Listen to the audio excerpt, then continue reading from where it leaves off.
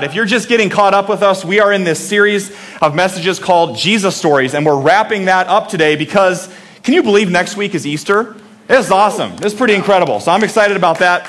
We're wrapping up this series of messages because it is Palm Sunday.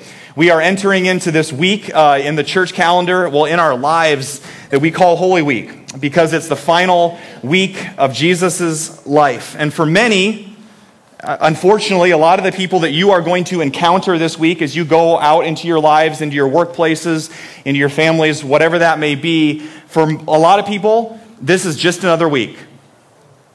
It's just another week to be stressed out. It's just another week to survive, to get through, to everybody's working for the weekend, right? But we know it's something much more, right? Amen. Here's why this week matters. Here's why Palm Sunday matters. Here's why Holy Week matters. Because without Holy Week, we got nothing. Right? This is the linchpin of Christianity, right? If Jesus did not come and live and die and rise again, we got no hope, which means we have no Lutheran Church of Hope, right?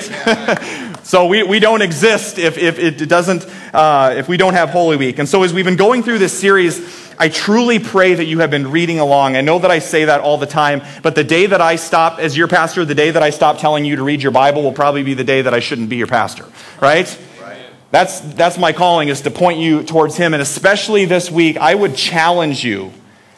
I would strongly encourage you, read the stories of Jesus' last days on this earth. Read the stories of His passion. If you have a chance, I would strongly encourage you to take in the Maundy, Thursday, the Good Friday services at our West Des Moines campus. You don't want to just blow through those days and say, I don't have time, I'm too busy, I got other social obligations. What would be more important than remembering the one who gave you life? The one who gives you life. Okay, so I just encourage you to make that a priority this week. And my prayer is that as you've been going through these stories, that you've been falling in love with the person of Jesus, that you know Him in deeper and deeper ways, not just information about Him, but you're learning the character of Jesus and who He is, and you're growing in your relationship with Him. So today's kind of a unique day, and for some of you that maybe didn't grow up in the church, I know for quite a few of you, some of you, depending on your church background, you may have different levels of expertise on what exactly is Palm Sunday all about. Well, it turns out that you are not alone. So there's some people that went out, and I think this is actually in Rochester, Minnesota. Anybody ever been to Rochester, Minnesota? Yeah, randomly. I guess that's where they're from. But they went out in a city much like ours, with people much like us, that some know about Palm Sunday and some don't, and they took to the streets to ask people, what is Palm Sunday all about? So as you're watching this video, I would encourage you, if some man on the street film crew came up to you right now here this morning on your way to worship, and they said, what's Palm Sunday all about? What's the significance of Palm Sunday? Don't say, just ask yourself, what would you say? All right? And feel free, as the video's going along, here at Hope, we take God very seriously. We don't take ourselves too seriously. I'm giving you permission to laugh, like a really good laugh, okay? Okay, let's take a look. There you go. Nothing says Palm Sunday like that, right? Who is that guy? I watched that like 5 times before I showed it to you this morning, and I'm still cracking up at it. When's the last time you had a really good laugh? I'm just wondering. Last week? Well, I hope you have one this week. Here's the thing. I want this place to be where you laugh the most. Amen? Amen. Like, if you can't have a really good belly laugh at church, I don't know where you can. So let's just try that. Let's just really laugh really hard. Okay, ready? 1, 2, 3.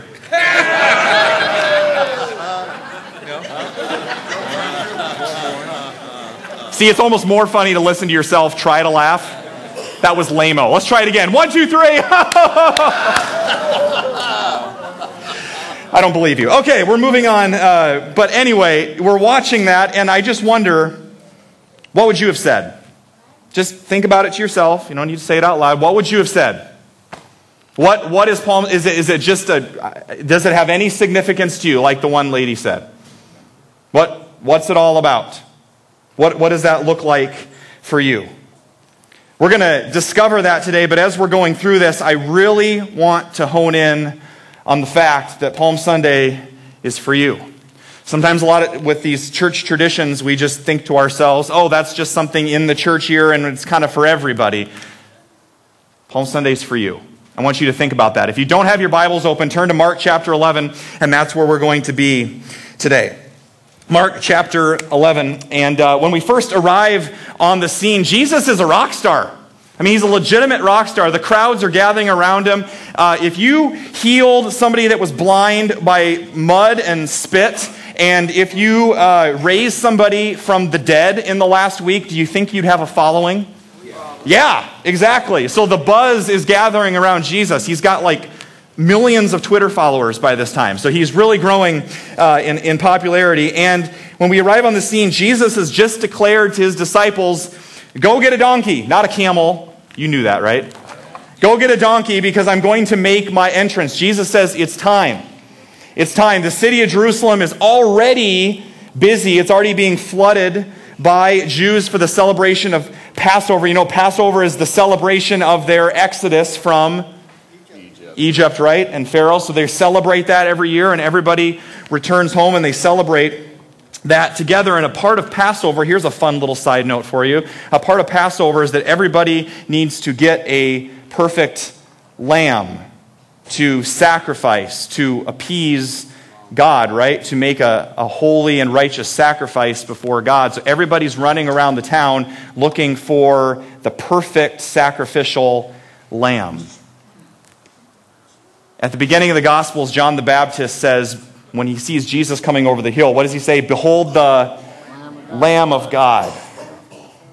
Interesting. Everybody's running around on Palm Sunday looking for the perfect lamb when he's right in front of them.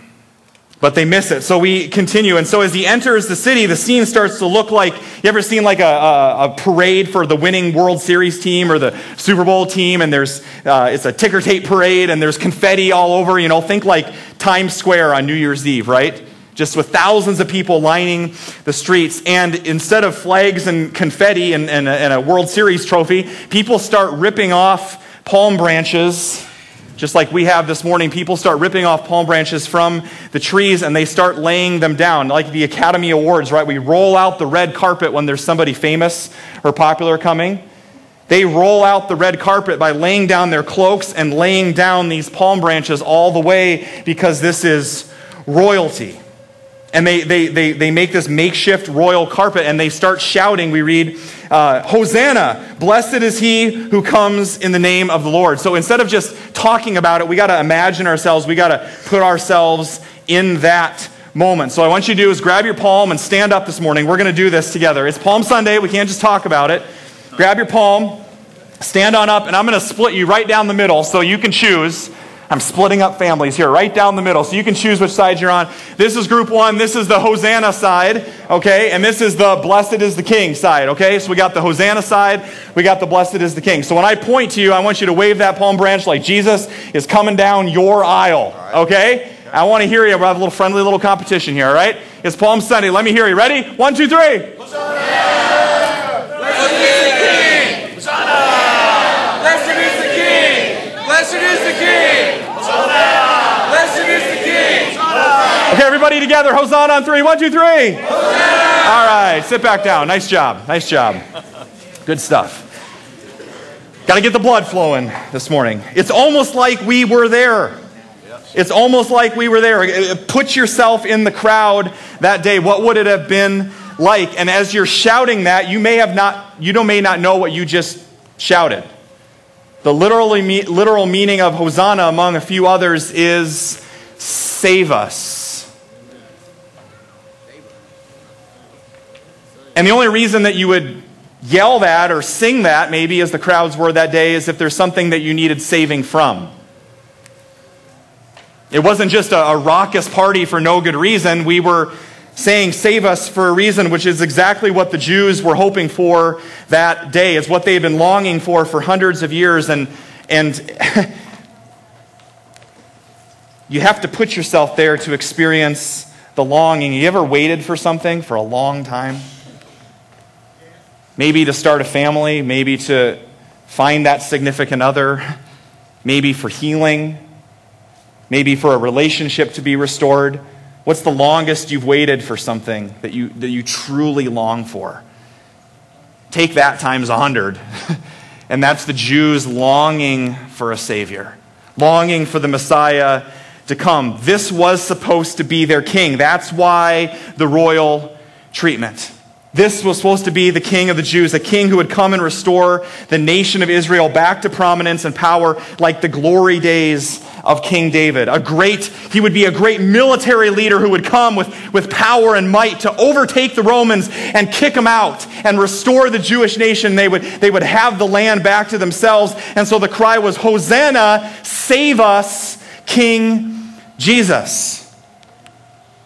But you would imagine if a king was coming to town and he was going to kick out the great military power of the day, the Roman army, that he would probably be mounted on a stallion or be brought in a horse-drawn carriage, right? With mounted horses and his armies surrounding him. And all this guy can find is a donkey? Like I imagine him riding and his feet probably touch the ground, right? Donkeys aren't very high. They're not very powerful. They're not very intimidating. But this should not have surprised the crowd that day, especially those Jews who knew their Bible, especially those Jews who knew their Old Testament. They should have known what the king would be like when he came. There was over 300 prophecies about the Messiah, the coming of Jesus in the Old Testament, and one of those in particular is from the book of Zechariah. When's the last time you read the book of Zechariah? It's a good book. It's a good book. I would encourage you to read it. We're going to read one verse together up on the screen. It's from Zechariah 9:9, which leads us up to Palm Sunday. Let's read this together. Rejoice greatly, daughter Zion. Shout, daughter Jerusalem. See, your king comes to you, righteous and victorious, lowly and riding on a donkey. Can you imagine? Thousands of years before Palm Sunday, the prophets were speaking about this day. So if they knew their scriptures, they knew this was it. No more waiting. No more longing. This is the king. And they got that. They would not have been worshiping and giving him the royal treatment. But here's what they missed. Here's what they missed. With all due respect to their national pride, with all due respect to kings and kingdoms, with all due respect to leaders and presidents and powers that exist in our world today, Jesus was making it clear, not only on Palm Sunday, but for the rest of Holy Week. Jesus was making it clear by everything he said, and a lot of times by what he didn't say. Jesus was making it clear by what he did and what he didn't do. Jesus was making it clear about how he didn't fight his sentence of death, though he was an innocent man. How he didn't call angels down from heaven to wipe out his mockers while he was hanging on the cross. All the times that Jesus could have called in the armies, the angels of heaven, to crush his enemies, all the arguments that he could have made, he didn't do it, did he? He didn't do it. He didn't do it because of his compassion and his love for you. I told you that Palm Sunday was for you, right? It's not just a religious holiday, it's for you. While he was on trial, with a face bloodied and a back torn up later this week, after he's arrested, he looks Pilate, the supreme ruler and commander of the earthly powers in those days, and he looked right at him and he said, "My kingdom is not of this world." Amen. And thank God that it's not. There's a much bigger kingdom that Jesus is talking about. Jesus says, if my kingdom was of this world, you would know. If it was, Jesus said, I would be fighting you and you would be losing. You would be losing. If it was all about building wealth and power on this earth, Jesus says, you would know. I could make that happen with the snap of my fingers. You would know. In fact, I'm the King of Kings and I'm the Lord of Lords, which means my primary reason for coming, my primary mission to all of you, to Israel, is not your agenda of saving you from the Romans. That's not my primary agenda My mission is to save you for something much worse than Roman oppression. It's the sin and the death that you will never be able to defeat on your own. And I don't care how smart you are, how powerful you are, what your position is, what your titles are, how much money is in your bank account, anything.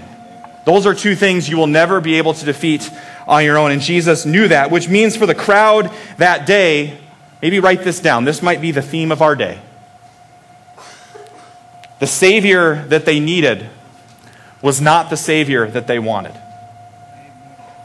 The Savior that they needed was not the Savior that they wanted. Because in just 5 short days, that same crowd that just did what we did, right? They yelled, Hosanna, save us, King Jesus. You're the King. We worship you. We got our palm branches. You're royalty. That same crowd, 5 days later, was yelling, crucify him! Crucify him! Put yourself in the crowd. Would you have made the switch? Would you have turned? What happened? In just 5 short days, what happened? They jumped ship. When they discovered that Jesus' agenda was not in line with their agenda, when Jesus no longer served their purposes, they turned on him. When he didn't fulfill what they wanted. And I wonder, if we're honest, if we do the same thing. We know all about these kinds of people, right? In our modern day times, people that when things aren't going well, when they don't get their way, when things aren't popular about whatever they're following. Ever heard of these people? Bandwagon fans. Ever heard of them? Everybody say bandwagon. Bandwagon. You know what I mean? This happens all the time in sports. I mean, let's just dream for a second. It's the start of a new baseball season. Any Cubs fans out there? That's faith. So this is going to be a great illustration. There's 2 of us in the entire room, okay? This is the year, right? So this is a great illustration. Not a lot of Cubs fans. Why? They stink. Let's just be honest, right? Let's imagine that this year, 2014 season, the Cubs start winning every single game, right? They go undefeated, right? This has never happened before in the history of Major League Baseball, right? Do you think there's going to be a few fans that want to be fans of the Cubs, right? Do you think they're going to have quite the following, right? How many people are going to follow the Cubs? Everybody, right? Well, don't lie, you're in church, people, right? You would be Cubs fans. I know that you would be. Remember the year when Drake was winning, the Drake basketball team went to the NCAA tournament? How many Drake fans were there in the state? Everybody. How many Drake basketball fans here today? Right? It changes, right? It's the hype. It's the ebb and flow of the crowd. Whole bunch of Cubs fans all of a sudden, and those of us that have been real Cubs fans our whole life and grew up watching them, we would say, oh, you're just a bandwagon fan, right? And when they're saying that, what they mean is, are you sure? Are you a real fan? I mean, is your heart really in it? Where were you the last 100 years when they've stunk? Right? That's what you would want to know. And so it is with our celebrity of the hour. Jesus knew when you really love someone, when you really love a group of people, you're interested in not just what they want, but what they need. You're interested in not just what they think they want, but what's best for them, even if they can't see it at the time. In fact, I can say that I am living proof that this is true in our own lives. You see, I haven't always been married. I know. That may come as a shock to some of you. I haven't always had the lovely, amazing, beautiful, refining woman of God named Tiffany in my life. There was a period in John's life called bachelorhood. I've nicknamed it the Dark Ages. Guys, do you remember this season of your life? Maybe some of you are there right now. There's many things that we can say about the season of bachelorhood, but I believe above all else we can say it is a time in our lives, gentlemen, when we thought that we were the deal. When we thought we were pretty big stuff, that we had it all figured out, that we knew what was best for us, but man, were we wrong. Amen? Then this beautiful lady comes strolling over the hill, and we're done for. You see, people try to warn you about the first few years of marriage, but did I listen? No. So what happens? So Tiffany comes, we're several months into our marriage here. Tiffany comes home from the grocery store, and I'm expecting frozen pizzas, Hot Pockets, and Cheetos. The bachelor diet, right? And instead, she brings home fruits, vegetables, lean pockets. What are those, right? All this healthy stuff. And I'm like, what? No more junk food. So I'm a little frustrated because we get frustrated when we don't get what we want.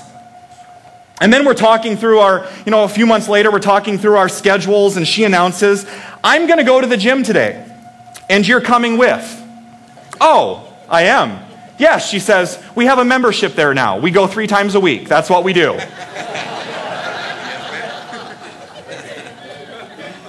Okay.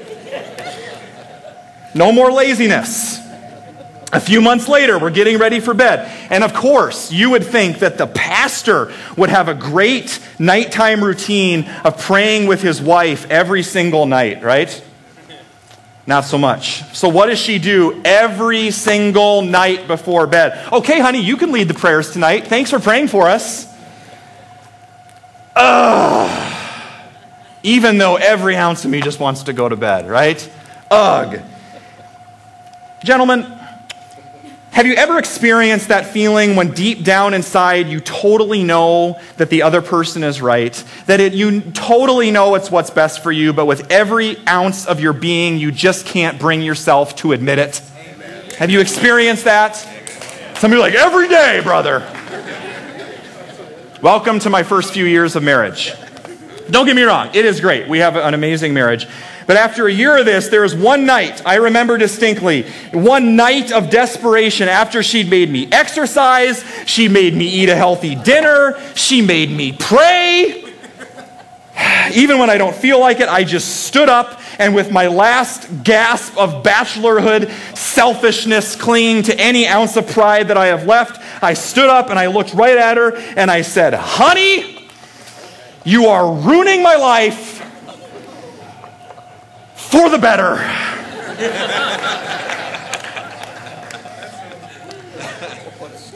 I had assumed that the purpose of marriage was to make you happy all the time. I had assumed that the point of marriage was for her to just get me whatever I wanted, because that's what bachelorhood is about, right? I had assumed that the point of marriage was to have a partner that would always agree with you and never challenge you on anything. And then I realized I married up. Amen? I married up. Because here's the deal. I married someone who loved me enough to offer what I needed, not always what I wanted. Amen. And I wonder, could the same be true of our Savior on Palm Sunday? The crowds assumed they knew what Jesus' agenda, what his mission was in their life. To kick out the Romans, to make them healthy and wealthy and powerful again, to be their Savior, but certainly not their Lord. Jesus, save us! But when it comes to telling me how you're going to run my life, no thank you, Jesus. You can just keep your distance, right? Don't tell me what I'm doing. Don't tell me to exercise. Don't tell me to eat right? Jesus, just keep your distance. And just like my first year of marriage, we say, Jesus, it's so much easier for me to just think about what's convenient for me. That's where I'll find the joy in life.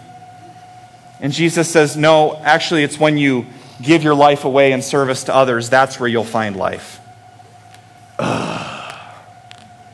We say, Jesus, I know that I'm having some marriage problems, but really, what do you know about relationships? We'll just figure it out ourselves.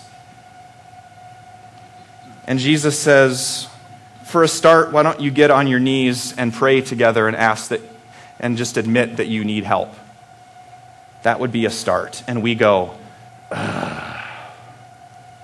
We say, Jesus, I think I've got my priorities in line. I'll take care of scheduling my calendar. I think I know what my priorities should be. And Jesus says, what would it look like if your time with me, your heavenly Father, and weekend worship, what if those things were in your calendar every single week and all your other priorities were scheduled around them?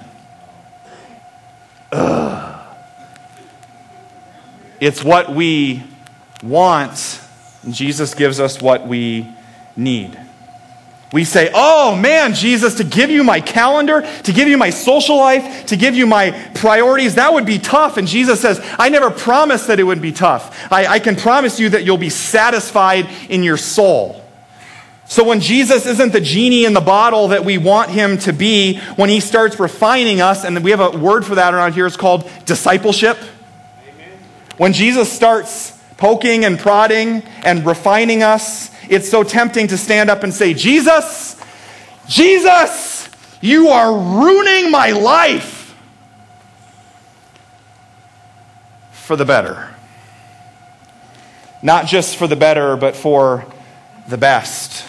Jesus puts it to his disciples earlier in the Gospels. This is in Matthew chapter 16, verse 24. Jesus says this, whoever wants to be my disciple must deny themselves, take up their cross, and follow me. For whoever wants to save their life, whoever wants to pretend they're still a bachelor when they're not, whoever wants to save their life will lose it, but whoever loses their life for me will find it. In other words, God says when you've placed your faith in me and you start to follow me, it might feel like I'm ruining your life because my promise to you was to put to death the old, sinful, fleshly self, and I'm going to make you into a brand new person that looks more and more like my Son. Jesus says, I am going to mess with you.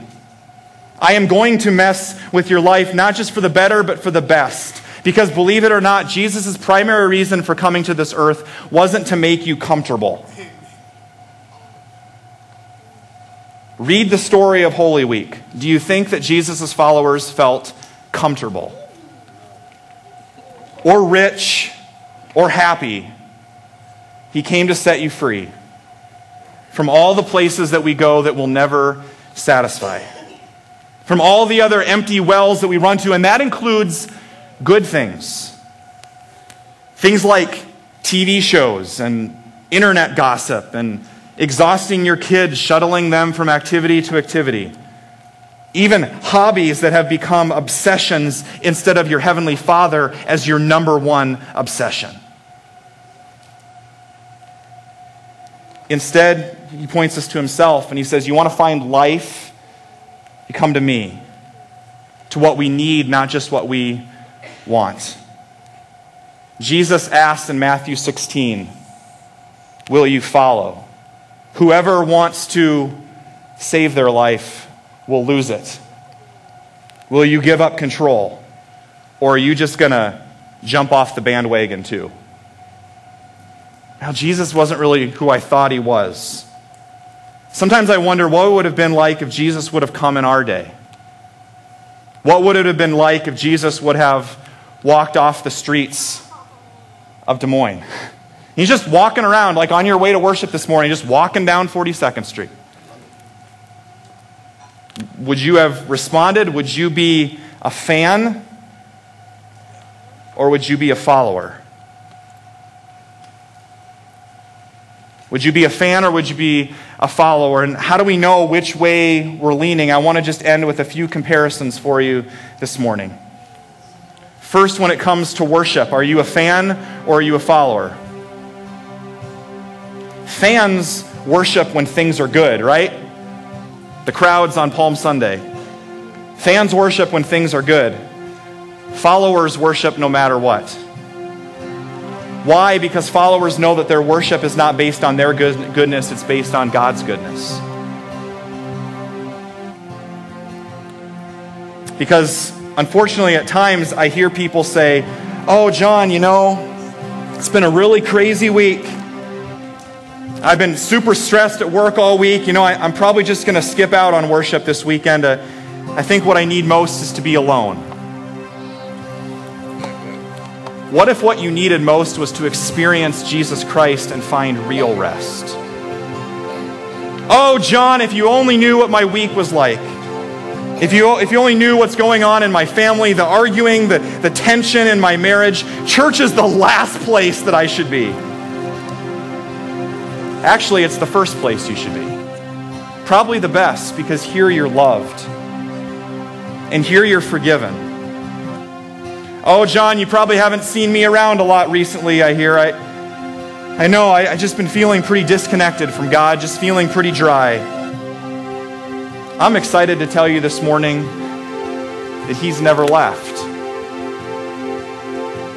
If you're feeling disconnected from God, He's been here the whole time, and He's just been waiting for you.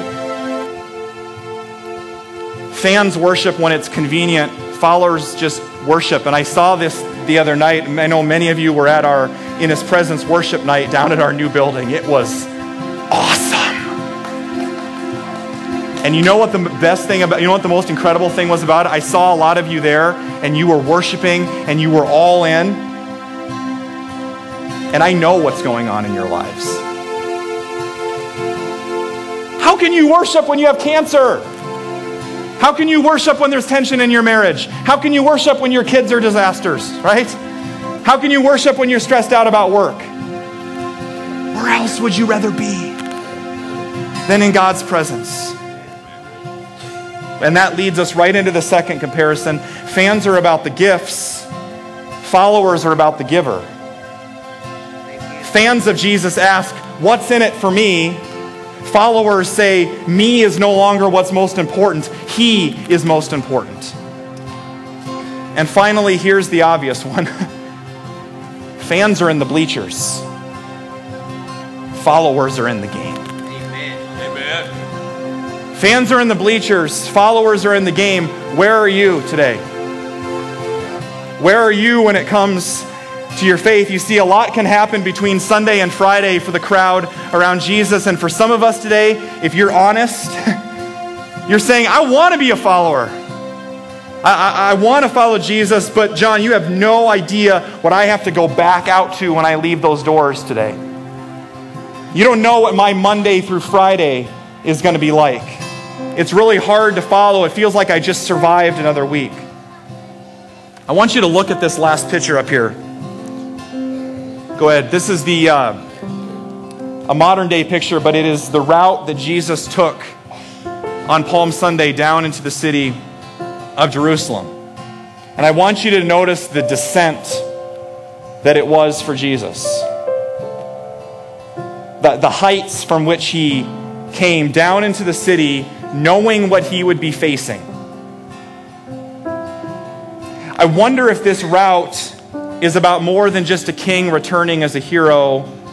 It's about your king literally going down into the valleys of life with you. To meet His people right where they are and not as they should be. And each day He does the same for you.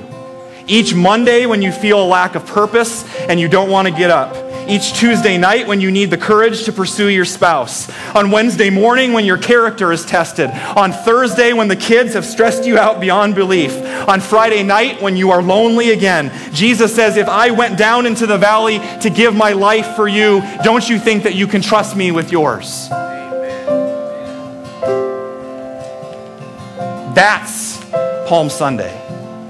Here's why Palm Sunday matters. Because we got the King that we needed.